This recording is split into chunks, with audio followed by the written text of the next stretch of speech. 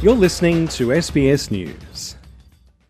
The Republican Party took back the US House of Representatives in November, but with a narrow majority and strong divisions. Kevin McCarthy is the leader of the Republicans at the House, and that should grant him an easy path to becoming Nancy Pelosi's successor as Speaker.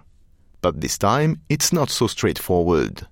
He already lost 3 votes, and the House was adjourned without a Speaker. But he does not give up. Are you going to stay in the race, Leader McCarthy? You're not dropping off. I'm not going anywhere. Are you sick?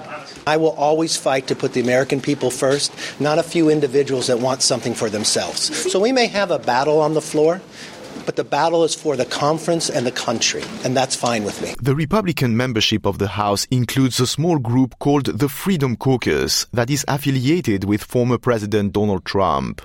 And despite negotiations in conference prior to the House entering session, the Freedom Caucus seems determined to prevent Kevin McCarthy from taking the chair. For Mr. McCarthy, this is a minority opinion that does not reflect the will of voters. I have the record for the longest speech ever on the floor. I don't have a problem getting a record for the most votes for Speaker, too. Thank you all.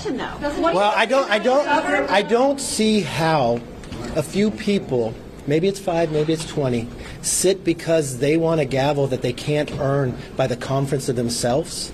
That would be interesting to me. That's not what the constituents voted him for.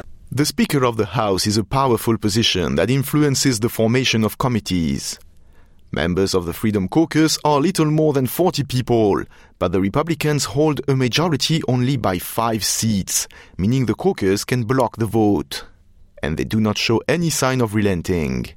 Byron Donalds of the Freedom Caucus seemed unfazed by the repeated votes. A second ballot? Come on, man. This is the hotbed of democracy, and we're worried about how many ballots. The problem in this place has always been that everything is a fait accompli. We shouldn't be having fait accomplis in the nation's capital. If members have legitimate disagreements and discussions, have the votes. Such a situation is extremely rare. The last time several ballots were needed to elect a speaker was exactly 100 years ago, when a group of Republicans calling themselves the Progressives forced the sitting speaker to make concessions to their agenda after 8 ballots failed to re-elect him. Republican Tom Cole, who is not a member of the Freedom Caucus, commented, "Even I'm not old enough to remember when this happened, 100 years ago. So I don't think we have any parameter, but I'm pretty convinced that Kevin's support is extremely solid." Traditionally, refusing to vote for one's party can have consequences. The last time was in 2001, when Democrat House member James Traficant refused to vote for his party's candidate. He was then ostracized and left out of committees. Some Republican members of the House are highly critical, seeing it as an attempt to blackmail the majority into granting them the seats they want in committees. Dan Crenshaw is one of them. They think they're not going to get the committees they want.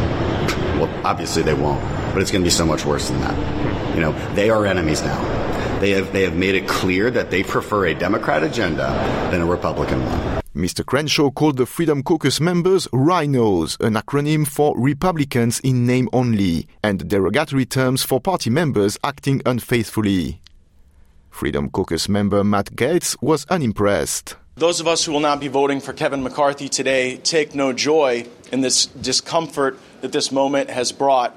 But if you want to drain the swamp, you cannot put the biggest alligator in charge of the exercise.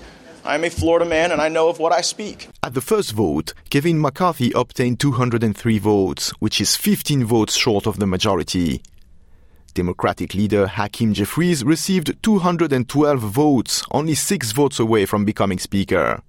He is the first African American to become the Democratic leader at the House.